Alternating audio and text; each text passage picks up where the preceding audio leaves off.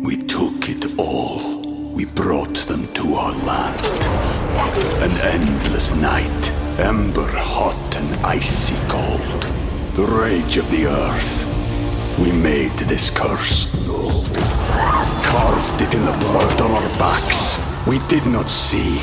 We could not, but she did. And in the end... What will I become? Senua's Saga. Hellblade 2. Play it now with Game Pass. Welcome to the New Books Network. Welcome to Studying Media Critically, a podcast from the New Books Network. I'm your host, Gummo Clare, and today I'm joined by Danveer Singh Brar, who's a lecturer in Black British history at the University of Leeds. We'll be talking about his book, Tech Life, Ghettoville, Esky, The Sonic Ecologies of Black Music in the Early 21st Century, which was published in 2021. Welcome to the show, Danveer. Thanks for having me, Gummo. Glad to be on. So, I guess could we start with you telling us a little bit about your academic and professional background? I'm a regular listener and subscriber to various New Books Networks channels, and this question always throws me because it feels like you're in a job interview, and I don't know how to answer it without kind of giving that sort of answer where you try and convey yourself to be a really competent and adequate professional.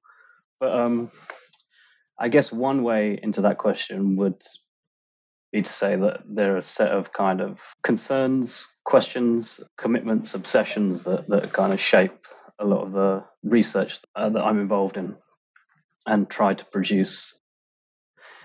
One would be I guess you could call it the political aesthetics of Black diasporic music, stretching from, I guess, the post-war period to the present. And usually the way I enter that is through Black diasporic popular music in North America, Britain, and the Caribbean. Another way into the kind of set of research agendas that I'm trying to take up is the relationship between the question of race in critical and cultural, I guess the question of race in intellectual activity and intellectual politics. And then thirdly, I'd say it's a broader concern with the cultural politics of race. So the intersection of race and cultural studies. So they're the main things that kind of determine the parameters of the research I do. But in generally, it's kind of following various obsessions, various interests around a set of questions about how people have sought to respond to and change the situations in which they find themselves, and how they respond to and change those situations aesthetically, culturally. And paying attention to those practices, those manifestations. And I mean, those questions all really animate much of this book. But I guess, could you tell us a little bit about what drew you to write this book specifically and the musics that you choose here? The book was a kind of an accident, really. You could say it's a kind of an organization of an accident. I fell into it in many ways. The work I'd done as a PhD was really focused on trying to think about the aesthetics and politics of sound in the context of Black radicalism in the US during the 60s. So, I tried to put together these comparative analyses of particular moments of kind of sonic intensity that appear in the spheres of music or politics, broadly conceived. So, like James Brown, Amiri Baraka, Martin Luther King and Sam Cooke and Motown and the League of Revolutionary Black Workers. But all the while when I was working on that material in my non-formal research life, I was just pursuing my own interests and obsessions and my own desires for electronic music, various forms of electronic dance music. That have been there since I was a teenager. And really, I guess, looking at it retrospectively in the PhD, I was working out a set of methods for trying to think about how to think about music in different ways, in ways that I found kind of satisfying. And once I finished the PhD, I guess, as a result of the regularity of going to dances, listening to music, talking about it continuously with friends, that I started to put together some notes, some ideas, particularly on footwork and grime.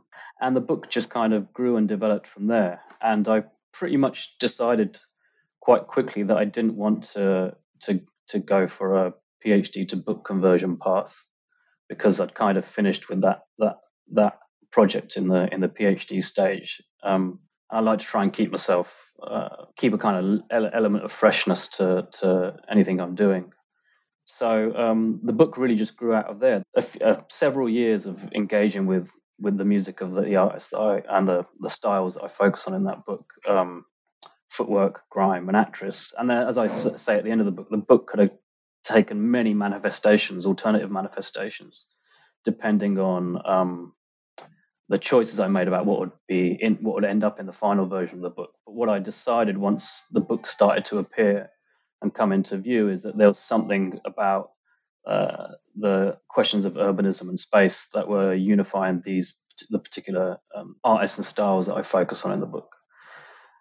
So I thought, let's just stick with that. It's got a level of coherency to it. It looks like it's pre-planned, it's been thought through, even though it's kind of after the fact. So let's go with that and work with that. And yeah, that's really where the book kind of came out of. A kind of formalization of a formalization, intensification of a kind of a long period of leisure activity, I guess. And so, as you say, the three musics you look at are grime, footwork, and the music of the producer actress. And the book opens with this fantastic little portrait where you describe some of the sonic characteristics of one specific track from each of those three. For listeners who might not be aware, could you maybe lay out some of the distinctive sonic features of the three musics? Yeah. Wow, that's because I haven't even looked at the book really since I handed it over to the publishers, and I haven't gone back to that music so much, apart from the launch. I guess footwork is one mistake often made about footwork is that it's thought to be music that is very fast, but instead it's intense, and there's a difference between speed and intensity. And its intensity comes from actually the way it presses together lots of contrasting elements.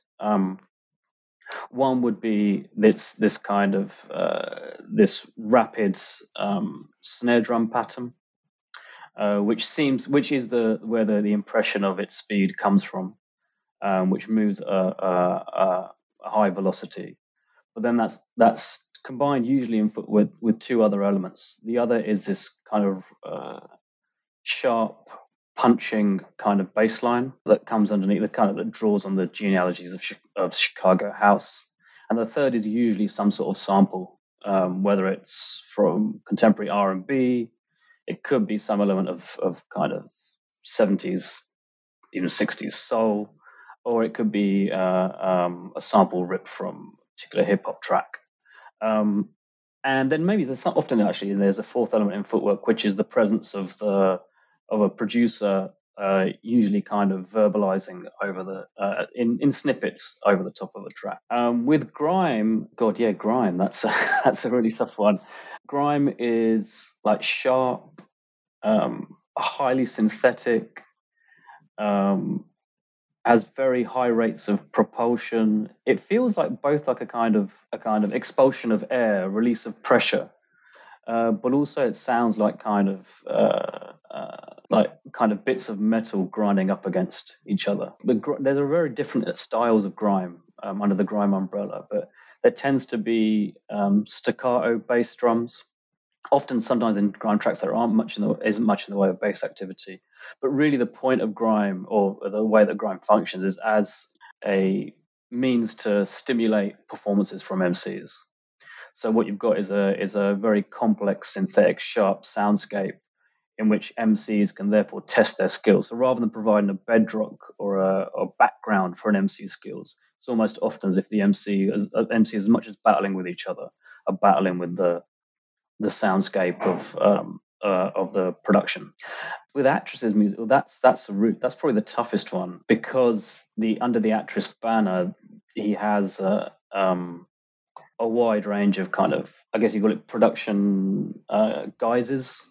Mm-hmm. Yeah, I'd say one of the ways to describe Atris is something like a combination of Chicago house, New Jack Swing, and Detroit techno, but as if you were listening to it through in the smoking area of a club. So you're listening to it at a kind of, I wouldn't call it a distance, but a level of kind of filter and abstraction.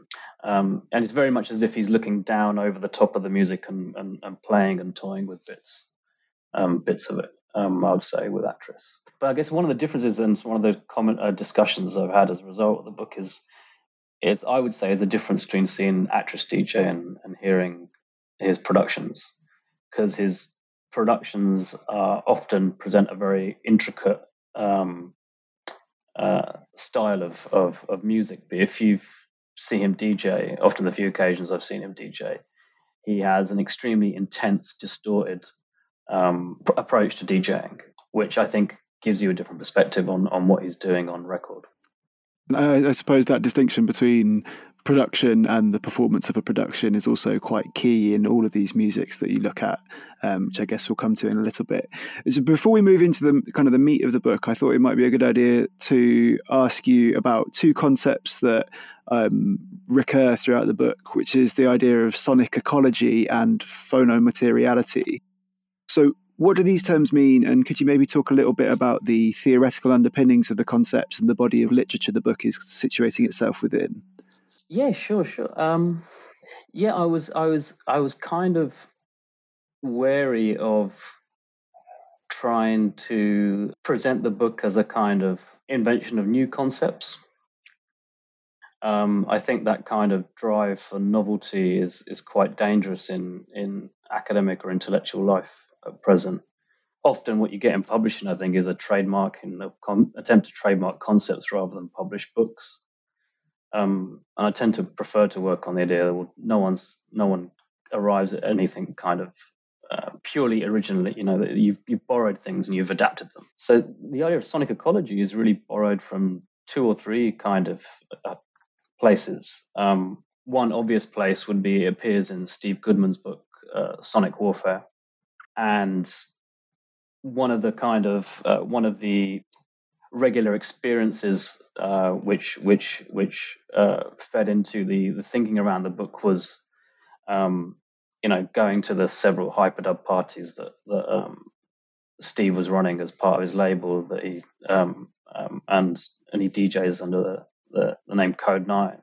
But also you can see something like sonic ecology appear in under different names appear in the writing and thinking of Catherine McKittrick and Abdul Malik Simone, who are both geographers but seem to think their approach to geography and particularly urbanism through the manifestations of various types of black diasporic music. So that's really where sonic ecology is coming from, and phonomateriality is really is a kind of borrowing and adaptation from a term that Fred Moten uses at the start of In the Break, and that once you identify it there, you kind of spot it in several places. This, in a way, what I think phonomateriality allows for is a way to pay attention to music as organized sound, and the aesthetics of that organized sound without having to go through the particular mechanics and techniques of musicology, which I'm not trained in, so I wouldn't be able to. But also as a way of avoiding what, in some instances is often the trap of cultural studies, which a cultural studies approach to music, which tends to leave the actual sonic material aside in its analyses. So yeah, that's, once you spot it, phonomateriality, it kind of appears everywhere, in Baraka, in Gilroy, in Alexander Wahile, Richard Aiton, obviously in McKittrick, who I just mentioned, it appears almost anywhere and everywhere in the writing of Greg Tate. It's all over the place. Once you identify it as such or give it a particular name, it's always been there. It's just a name for a thing that's always been in operation, I'd say. And that connection of the contents of the sound to the social and to the production of the social and the spatial is obviously very central in all those authors that you cite, and again animates much of the book itself, I think. So then in chapter 1, you kind of lay some groundwork for your 3 case studies by discussing the earlier emergence of Black electronic dance music, specifically focusing on house, techno and jungle. But you're clear that you're not just trying to draw a kind of straight line connecting these earlier forms to footwork, grime and actress. Instead, you're making a much more subtle point here about what you call the changing same of Black electronic dance music, obviously from Baraka. Can you explain that phrase and how it relates to what jungle, house and techno can show us about the entanglement of music, race, class and territory at the end of the 20th century? Yeah, the changing same is a term that first appears in Baraka, and it's in Baraka's usage. It's a very kind of potent and productive way to think. To give a name for what he thinks of as the metaphysical project of Black diasporic music, which is a kind of complication of what could be understood as the modernist drive towards the new or new horizons. And Baraka says, in the case of Black diasporic music, you get this complication, disruption of that modernist impulse by the fact that you get a pushing towards a constant push to develop new forms of the music. But what happens in that push towards new forms is that some fragments of the past are always reworked, and therefore you get this idea of the changing same of Black music.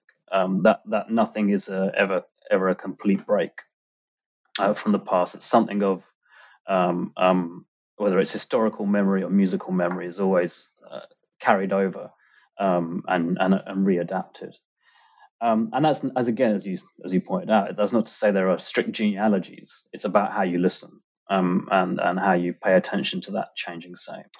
And the relationship between jungle, house, and techno, and then footwork, grime, and the actresses' music is it's not. I'm not as you point out. I'm not looking to say there's a strict line of transference here. It's more to do with the sets of conditions in which they emerge that are comparable, often because they're in the same place, but also it's their approach to materials, whether those are musical materials or what we call social materials. There seems to be, it's more of a kind of structural approach, I'd say. There seems to be something structural in the way that you could say that Chicago house, techno and jungle, as you could call them the formative moments of contemporary dance music production, a possible set of starting points.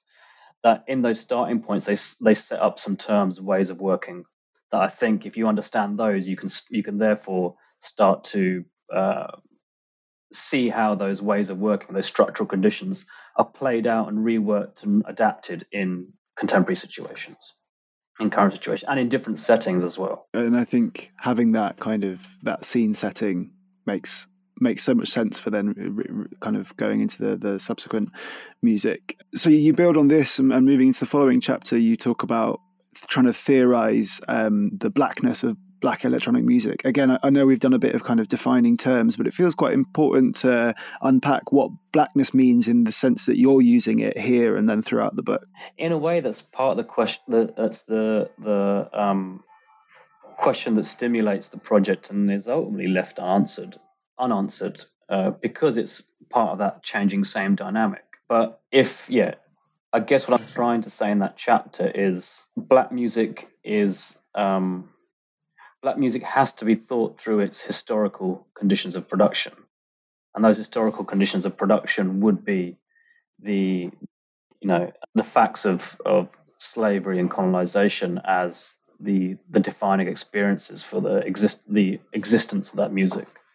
But also that the music as a, let's say, a social and philosophical endeavor, is trying to rethink and constantly change and make bids for freedom out of them. And that's where you might get something like the question of blackness appear, pop up in black music. That I don't think the question of blackness of black music is a product of processes of racialization, violent processes of racialization, but it's not reducible to them. And I think that's what I'm trying to set up in that chapter, saying that actually that this has been an ongoing debate, an ongoing set of ideas at work in Black diasporic intellectual practice. And that actually the thinkers who have paid closest attention to the music have been trying to tap into and unpack this question. And those debates are unstable. There's not a clear set of kind of camps. Those questions aren't resolved in any particular way, but they seem to be what keeps the thinking about the music going, as well as the music itself. I would suggest, and actually, a lot of the people whose ideas I kind of rip and borrow from would, I think, suggest the same. Building on that, I think one really interesting concept that comes through there is about a drive toward unrecognizability in black musical experimentation, and that felt really significant. The way that you were using it there. So, what's that doing as a concept, and how does it maybe call into question ideas of black music as being straightforwardly representational or realist? Yeah. I mean, that was actually what attracted me to these particular musical forms to write about, in terms of styles or projects to write about and develop for the purposes of a book. And actually, as it tends to be the thing that draws me towards musical forms or aesthetic projects in general, that attempt to produce an effect or a type of unrecognizability, yet still making a claim on a set of conditions. So I think it's undeniable that footwork is black music, right? There are a set of quite obvious features and factors which say, okay, yeah, no, you could say concretely it's black music, but what it's doing is it's rendering our acceptable ideas or historically constituted ideas of what black music is or isn't, it's rendering them unstable. And I think that's what makes these musics exciting. But if you start to listen closely, listen attentively, and you listen to what the artists are telling you, or not telling me in this instance, but what they say about their own music practice, is that there is something of the past, is something of a kind of history, historical knowledge, historical attitude buried in there. You just have to listen out for it, and I think they're kind of challenging the way we listen, as and the way we listen, and the way we historicize, and the way we categorize. So I think that's certainly the case with footwork. Often the early reception of it, particularly in the UK, was this music sounds like in a very positive sense out there. Kind of it's really I don't know how best to describe it, but it's frenetic. It sounds almost unlistenable. But as people start to write and think about it more and start to speak to the artist more, they can begin to situate what it's doing and where it's coming from. Exactly the same goes with grime. When people first heard grime, it was like this kind of nuclear explosion had gone off, and it was quite, in a very real sense, a leap, taking a set of kind of musical styles, approaches that had been developing over a number of years and building for a number of years, and it suddenly takes them and flips everything and takes a sharp turn, a kind of handbrake turn in another direction, and it seems like everything has been left behind. But again, if you listen closely, you can hear what's been adapted. Which is not to say they're referencing the past, but you can hear traces of what's been adapted. I think actually that's at the heart of Actress's project from the outset. This attempt to render the familiar strange, or render the familiar unrecognizable, or at least appear to kind of, I guess, in some sense, the producer challenging themselves, but also challenging the listener, the dancer, to listen differently. You touched on it there in passing about you saying, not you actually speaking to the artist, and so that feels like quite a conscious kind of, I guess, methodological choice that you, despite having lots of, as you're saying, experience of going to these shows, going to these dances, you've quite explicitly chosen not to do interviews or not to do ethnography, really. Could you maybe expand on your kind of choice of approach for this and basing it much more in a kind of critical listening and then theoretical approach? I guess I'm trying to treat the materials produced by these artists as artworks, and that's the first approach I take to them, and then everything kind of follows from there. And it poses challenges because at best you might have something like an album in the case of Footwork, possibly in grime. Obviously in the case in Actresses output you have a lot of albums or EP works. But really, especially in Footwork and grime, you have a lot of unstable, ephemeral material.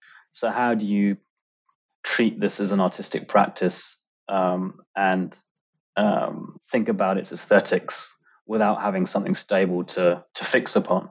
And that actually, I think, is what draws me towards treating them as artworks. And in that sense, I would say I'm treating them as artworks because to me they're evidence of they're singular instances of collectivized intellectual activity.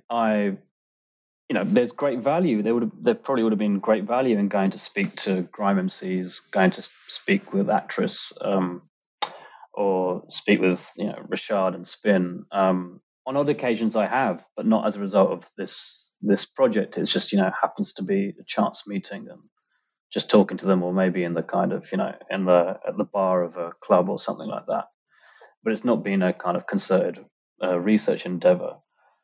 But really, to say, well, they're making the music and they're making it for a reason, to, in one sense, to speak to the wider world. So let's listen to the music and try and unpack what it is they're trying to say. They're using the music as their primary means of communication and expression. So why not pay close attention to what they're doing in the music, and trying to kind of unpack that as best as you can. And it's a gambit. I'm not making a set of indisputable claims. It's an argument. There are a set of propositions. But it's more about, well, let's take this seriously as intellectual activity.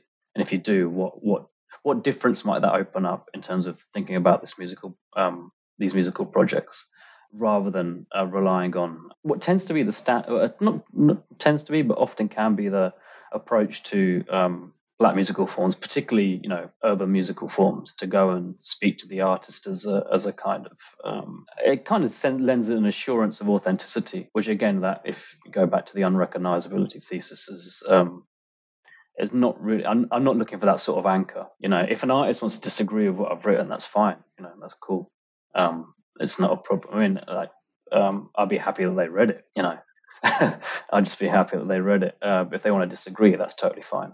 It's not an issue. Cool. Well, maybe you can anticipate some emails after this podcast. So turning to your analysis of Footwork, could you explain the relationship between dancers and producers in making this music, and why this matters for your kind of theoretical position? Yeah. Well, what happens with Footwork is, a very acute and compressed manifestation of something that had always been in existence in Chicago House, or seems to have been in existence from Chicago House from very early on, and the various guises that Chicago House went through from the 80s onwards, is this tendency towards coordinated competitive dancing.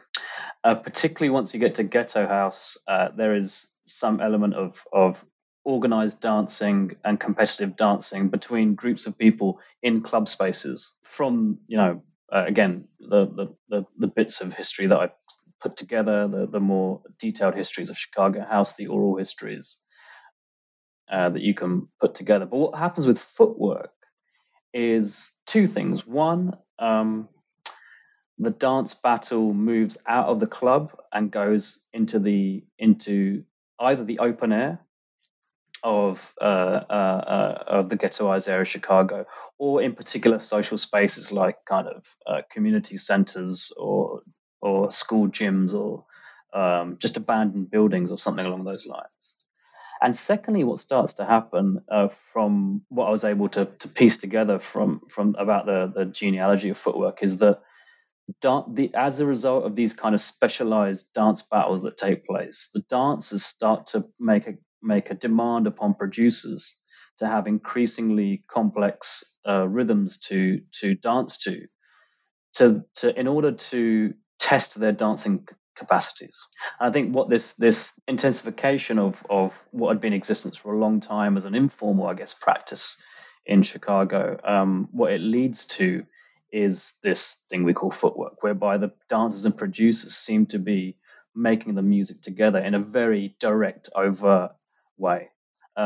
Whereas, you could argue the condition of all electronic dance music or dance music involves some exchange between dancers and producers, because producers are testing out materials at dances. They see how dancers respond.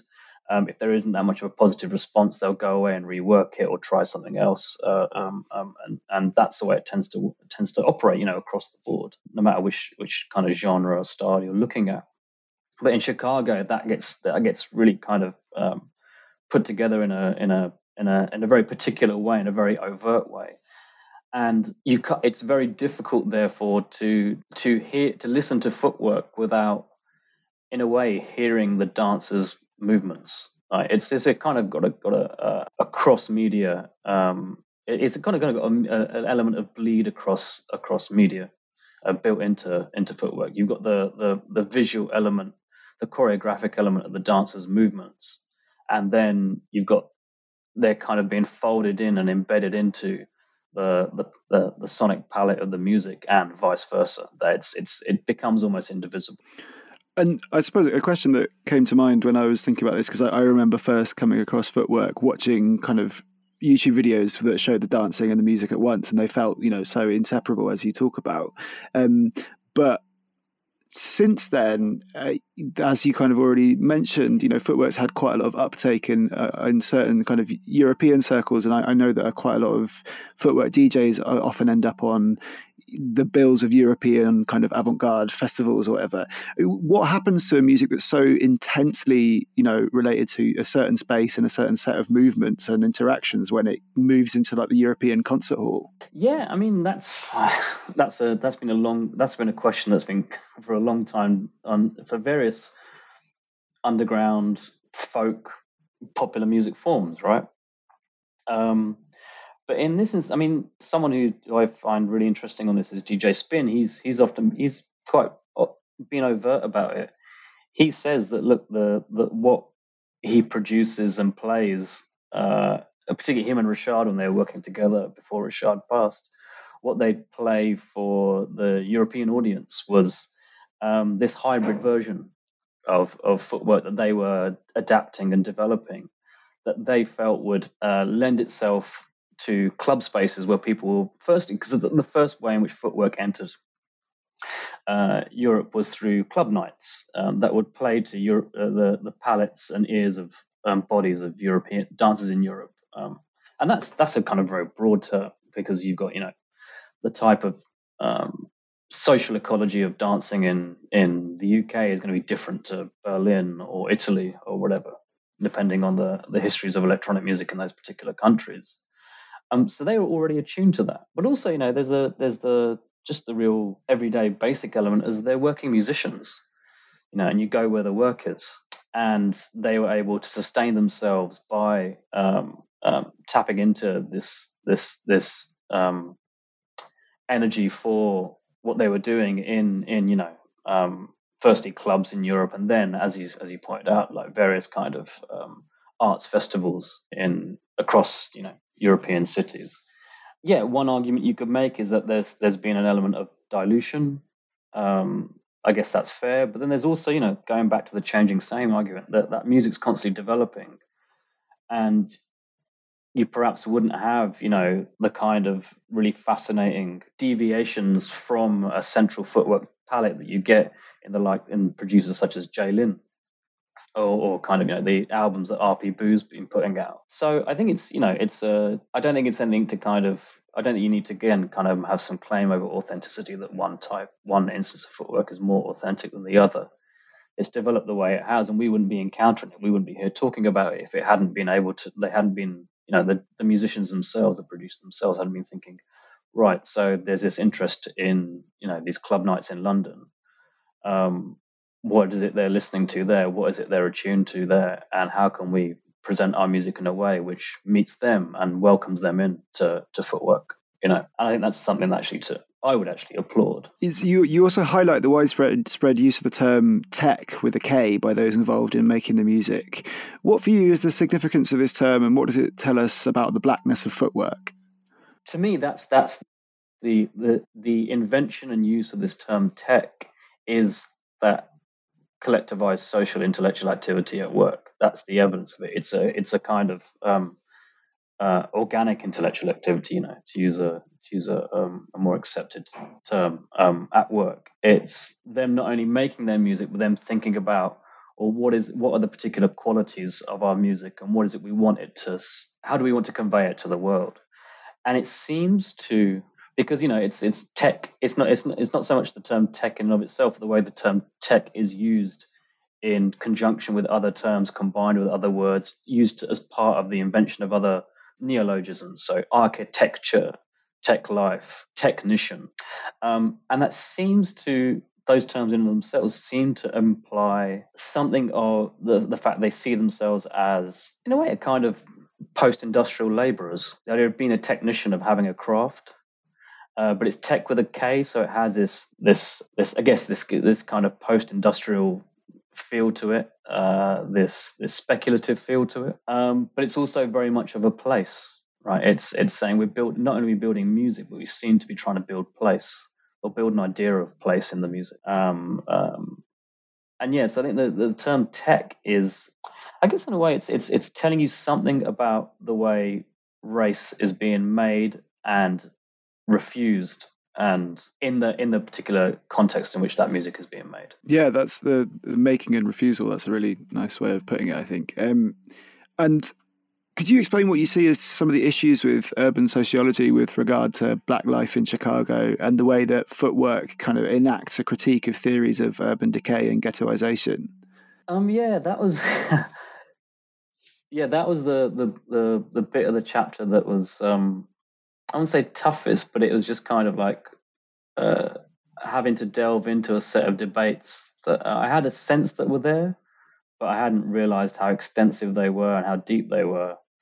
And there was a stage in which, I kind of go, well, how deep, like this is an ongoing debate in the field of urban sociology. Two kind of debates in the field of urban sociology. One is, how do you define the urban? I guess I would make it three debates. It seems to me anyway. One, how you define the urban. Two, how do you define the ghetto? And three, how come Chicago seems to be the template for all of this thinking about the urban and the ghetto, or at least the starting point for it. And there's no way in which I would say that the summary and the entry I have into those debates is definitive. And I'm sure people who have a much deeper schooling in these debates will be able to point out, the kind of flaws in my argument. But it's built on a basic premise. There seemed to be from the materials that I'd read and kind of surveyed, there seemed to be a claim that, okay, what starts to happen in the 1990s is you get the development of a certain type of life in urban environments in Chicago, as emblematic of urban environments across America, whereby there's a kind of like structural desolation that comes into play, due to the abandonment of these areas by the state, the movement of a black bourgeoisie out of ghettoized areas, the wider structural shifts in capital that produces this element of a kind of what seems to be the tendency to think of these places as desolated and in need of some sort of implication being that they need some sort of rescuing or help. You can kind of, in some sense, you can kind of see where they're coming from, but at the same time, then you go, oh well, if you take that as if you accept that argument, then how do you explain the fact that at the very same time, let's say in Chicago, these claims are being made, there's this huge flourishing of ghetto house and the development of what was known in amongst house fans as one of the Motowns of Chicago ghetto house, the Dance Mania label. Now, how is this flourishing of cultural activity, of expressive sonic activity? How do those two things sit together? And all I was trying to do in that section is say, well, how do we deal with this? Because these two things don't seem to cohere. How can you have on one side this set of claims that there's been a destruction of a certain type of a certain vision, a certain type of black social life in Chicago, and at the same time there's this rapid flourishing of musical activity? How do those sit together? And that's kind of the question I was trying to pose, is that if you're saying that the term is from, I think it's from Loic Wacquant, that warehouse, the Chicago ghetto is now nothing but a warehouse for discarded material. I think I might be misremembering that. You're like, well, if it is, then where's footwork coming from? And perhaps that tells us about something about, what we think of as a warehouse, what we think of as discarded material. That there's, materials and peoples we might think of as waste or wasted or desolate might have something going on there which we're not paying attention to, that we're not attuned to. Yeah, totally. I suppose the warehouse in particular there being quite specific. Exactly, yeah. Given its relevance. That was a big light bulb moment, Yeah. We took it all. We brought them to our land. An endless night, ember hot and icy cold. The rage of the earth. We made this curse. Carved it in the blood on our backs. We did not see. We could not, but she did. And in the end... What will I become? Senua's Saga. Hellblade 2. Play it now with Game Pass. So then moving on to chapter 4, where you discuss the actress's music, you're particularly attentive to his relationship to kind of abstraction and the everyday, and how this work is like often quite a long way removed from, say, like the quite sci-fi inflicted speculation of like techno. So could you talk a little bit about the productive tension you identify between abstraction and the kind of firm grounding in the immediate environment that you see in Ghettoville and in Actress's work?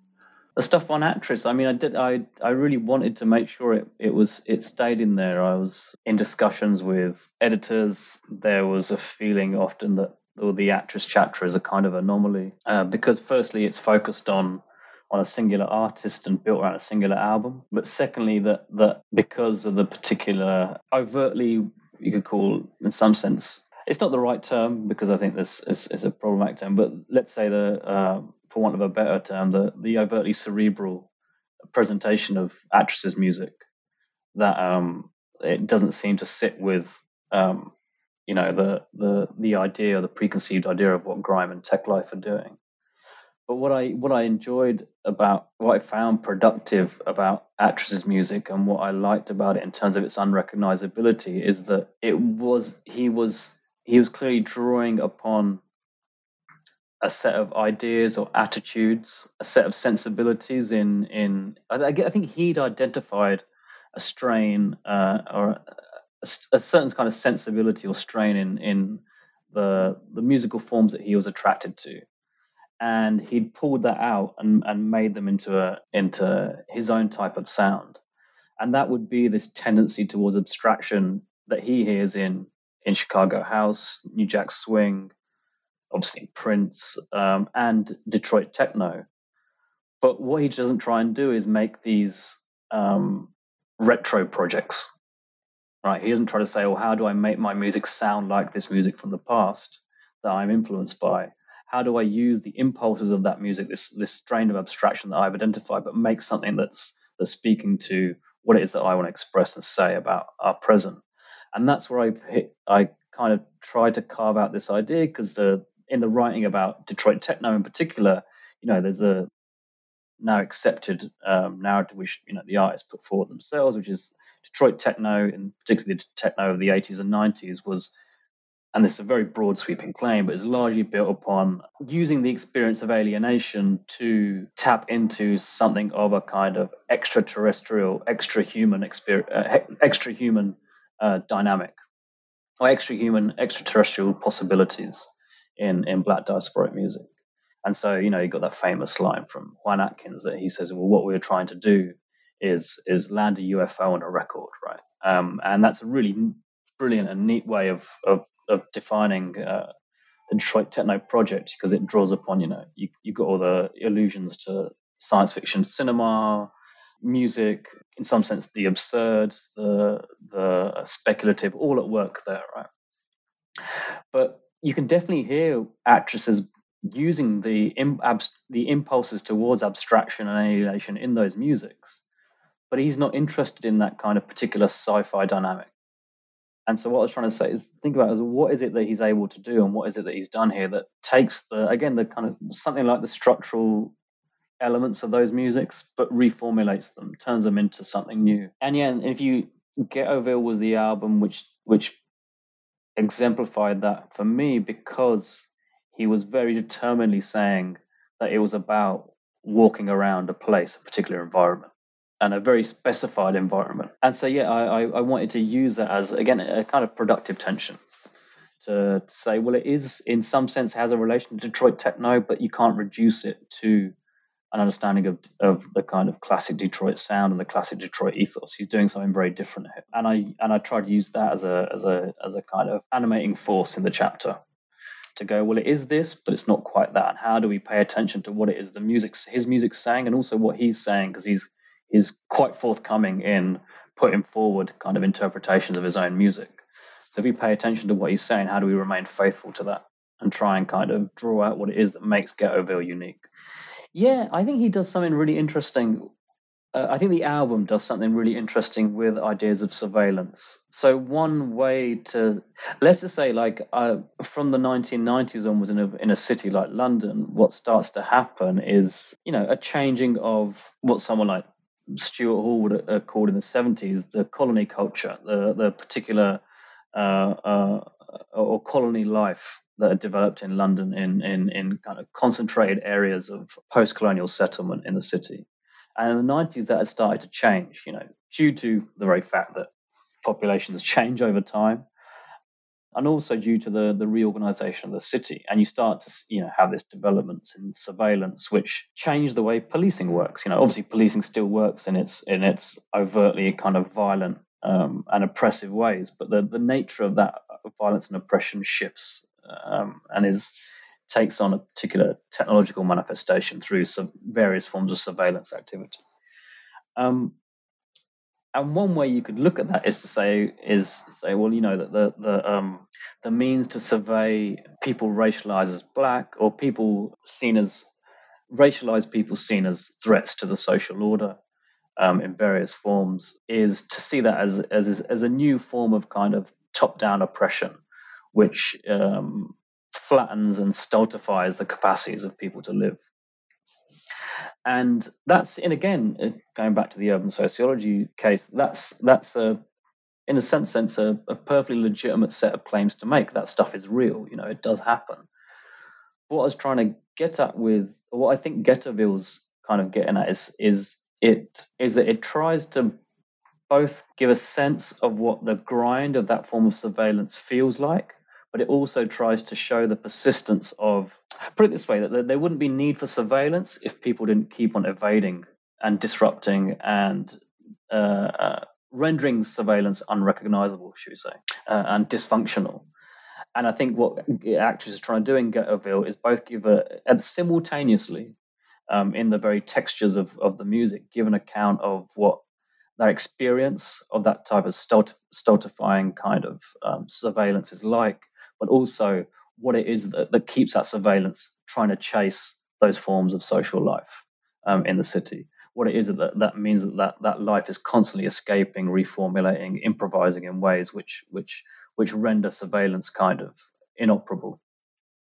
And I think that's at the heart of the album. I think what he's saying here is that, I think actually that, I have a lot of respect for a lot of the work I do in this book wouldn't be possible without me borrowing from the work of music journalists who go out and not only interview artists, but also, responding to the music as it comes out. But often in the in the immediate reviews of Actresses Ghettoville, there was a tendency to play up the, let's call it, the dystopian dynamics of the album. And I just felt that was a little bit dissatisfying. If you listen to what he's saying, also, I think if you listen to what the album is expressing and conveying, there's something else other than a flat, deadening dystopia. I mean, the very fact that the album exists tells you that there is not, that this is not a flat, deadened dystopia, right? The fact that it's made is already saying that it's challenging that claim. So I just wanted to kind of expand and develop that idea and say, well, what is it then in this album, which at points does sound quite bleak, but then in other moments it doesn't. And one way I try to think about it was that, well, rather than thinking of, let's say, the tracks as distinct units, you could think of, let's say, a particular track which has this kind of grinding, kind of crushing churn to it. You could think about it as a zoomed in moment of another particular track which appears to have this lightness and freshness, right? So what he's done is taken a millisecond of that kind of track with a lighter feel and zoomed in on it and amplified a particular millisecond, and what you hear is this grind and crush. Or you could flip that around the other way.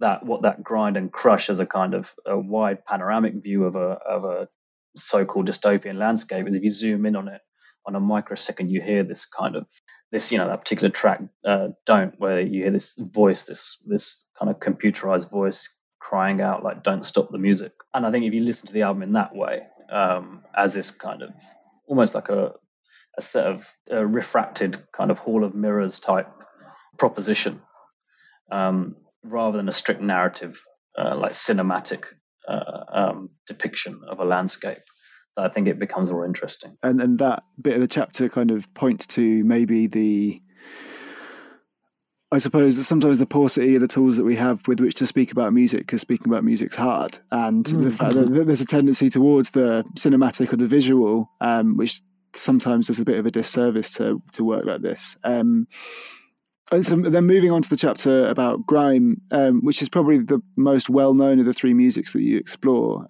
What do you mean when you say that antagonism is the primary mode of grime and it's a question of antagonisms plural? To be honest with you, I wasn't entirely sure. I was just trying to work out, like, once I'd written the bulk of the chapter, I was like, what is it that's going on here? What is it that I'm trying to get at? And I guess, and I get to it at the end of the chapter, which I leave it quite open, is to say, well, it seems to be that in some sense, grime is, an understanding of grime is overdetermined through its relationship to policing and an idea of violence, right? That it seems to be that grime is often only understood through its relationship to a kind of warfare with the state. But by the same measure, you go, well, what would grime sound like if it didn't have that warfare going on? Would grime still need to exist if there wasn't that type of warfare going on, right? With a state apparatus looking to crush the very conditions that make the music possible. So I guess I was trying to say that is that in one sense, that I always got the impression that despite the writing and the thinking about grime, that the artist didn't seem to. Like, the state was an incidental factor, or the police were an incidental factor in their music making, right? That it was something going on in the background. There was something else at work here, and I was trying to pose that question: can we work? Is there something else at work here, or is there not? And if there is, what could that possibly be? What is this other type of antagonism at work here? And I'm not saying I come close to any answer. I'm still like kind of puzzled myself, and I think that's actually what makes the music kind of fascinating and gives it that drive and that energy. You know, it's perfectly fine to listen to it through the lenses of kind of, in air quotes, resistance. But I think, again, that does the music a disservice if you only think about it in terms of the horrific things that the state has done to young black people in British cities since, again, the 90s onwards. I think the music is about more than that. I'm guessing. I mean, my intuition is the music is about more than that. That might be a failed intuition, but I was trying to unpack that and trying to see if it was possible to separate the two out. And unfortunately, I'm not entirely sure if it is. And what's interesting at present is that grime has now been surpassed as the cutting edge musical project of young black people or young people in urban environments in Britain. It's drill now, and that kind of chaining together of policing and music seems to be even more intense in the context of drill, which would be something worth thinking about. It was the grime chapter and then thinking about the context of drill as well, which made the argument that you make throughout about kind of avoiding superficial realism or representational readings of these musics. I think it is such a overwhelming in the kind of popular narratives to read grime as being in some ways hyper representative. So I found that really interesting. And then you talk specifically about kind of claustrophobia and localism and inequality as being quite energizing within this music. And you draw this out when you discuss the track Pow by Lethal Bizzle from 2004. And how does a tune like this not only kind of describe social circumstances of grime, but actually, in your words, you say it creates territory, which I thought was a neat phrase. Yeah, I mean, it's compressed, compacted in so many ways. There's so much piled into Pow that it seems like it's each time you hear it, you're like, how is it possible for this to function? How is it possible for this to exist? There's firstly, I think it might be 8 or 9 MCs in the space of 4 minutes. Each are delivering a kind of, even on their own, in their own particular moment of their 8 bars of performance, are delivering kind of like line after line of ammunition. And the rhythm itself is just this kind of, I think it's actually Simon Reynolds who I quote says it's kind of like a whirling mania, I think, or something along those lines, that he says about the track, that it's a kind of screaming kind of mania of a track that is just kind of wheeling around and around in this kind of screeching intensity. And I think if all this energy and all this population it's so overpopulated, Pow, that it seems implicit in it. It seems to be a demand for space, right? It seems to be a demand to go, oh, look, we're gonna if you're going to compress us into a particular geography, and not only after you compress us into a particular geography, you're going to compress our very movement and our ability to live together and build lives together in this compacted territory. Is that we're gonna compact this song with even more material than you can handle, and then implicit in that is that it's going to create so much pressure, so much overload, that you're going to have to give us some space. You're going to have to give us some breathing room. I think that's what's, at least that's what I try and suggest, is that's what's at work in Pow. The way that the track seems to kind of burst at the seams is that it appears to try to be burst at the particular limits that are enforced on those who are making the music. Well, colony culture is a term that comes up in Police in the Crisis that Stuart Hall wrote with, the names of everyone in that book. It's like Chaz Crichter, and it's a book that came out of an early period of the Centre of Contemporary Cultural Studies, and what they're trying to do in that is give an account of how, in the context of a growing state and police repression of black communities in Britain, how those communities were seeking to, in that confined space, build forms of economic, social, cultural existence that were autonomous and independent of those set of restrictions.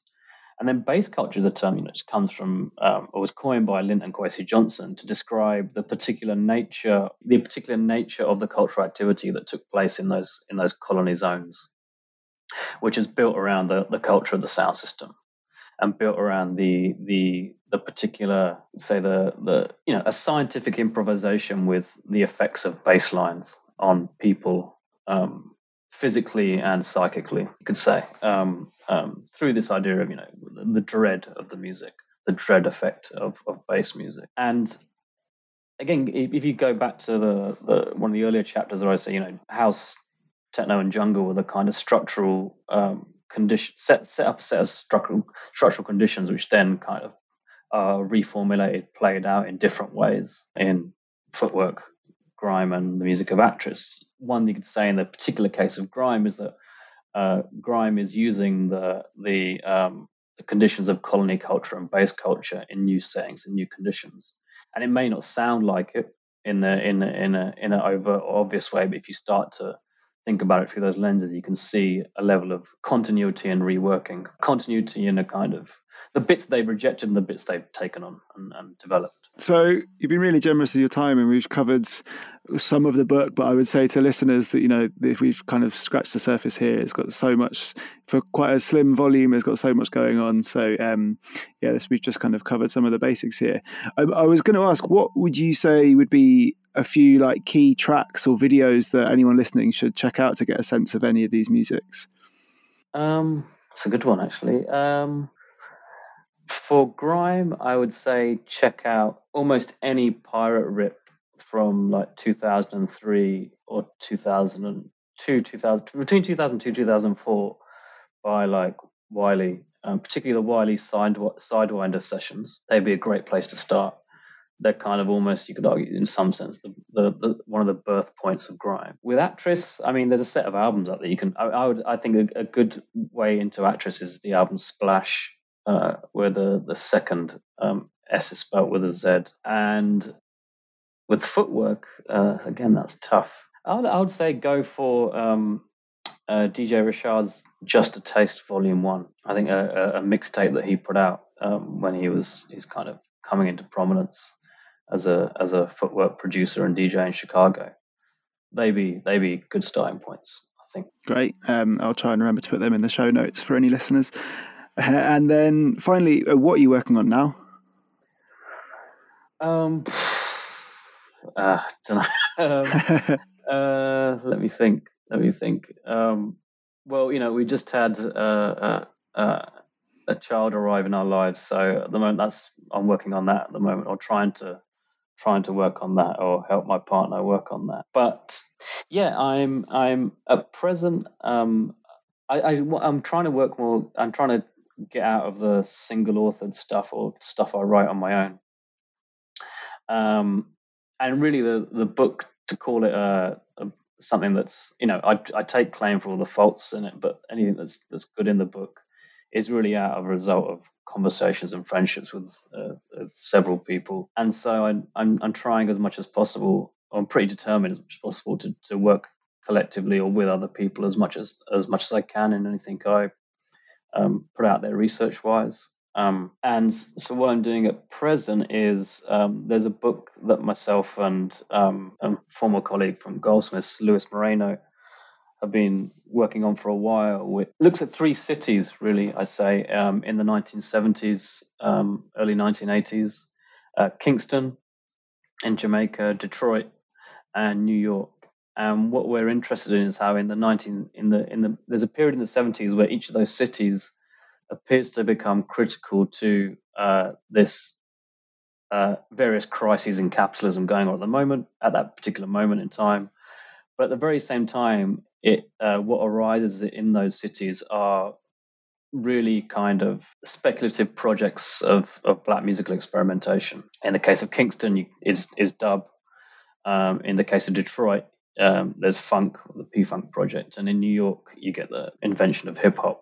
And so we're working on something like that, like trying to rethink a set of arguments about the political economy of the 70s through those musical projects.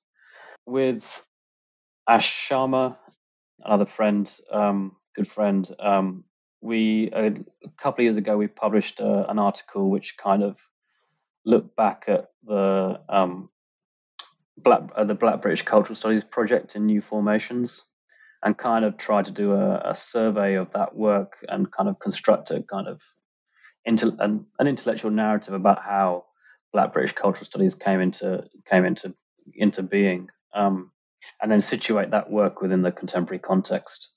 And I think we're going to start on a follow-up article of sorts, which takes as a starting point the Steve McQueen, Steve Small Axe series. And finally, I mean, it's something I'm trying to talk about as much as possible in public, so it kind of forces me to get it started is for a long time, and during lockdown, during that kind of pause in time, space, everything that happened in lockdown for a short period before things started to somehow get back into motion again, despite still being under lockdown conditions. I've been wanting to put something together on Gil Scott-Heron, and so I've got a notebook going, and I scribble down anything that comes to mind, or when I have a moment or two. So that might be much longer, a longer term project. It might never appear. It might appear in different guises, but yeah, that's kind of what I'm up to at the moment.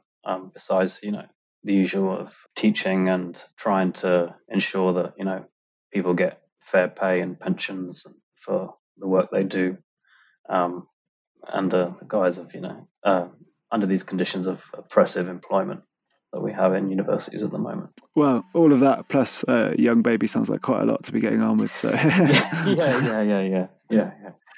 Well, yeah. Thanks very much for your time, and thanks for coming on the show. No worries, Gamo. Thanks a lot.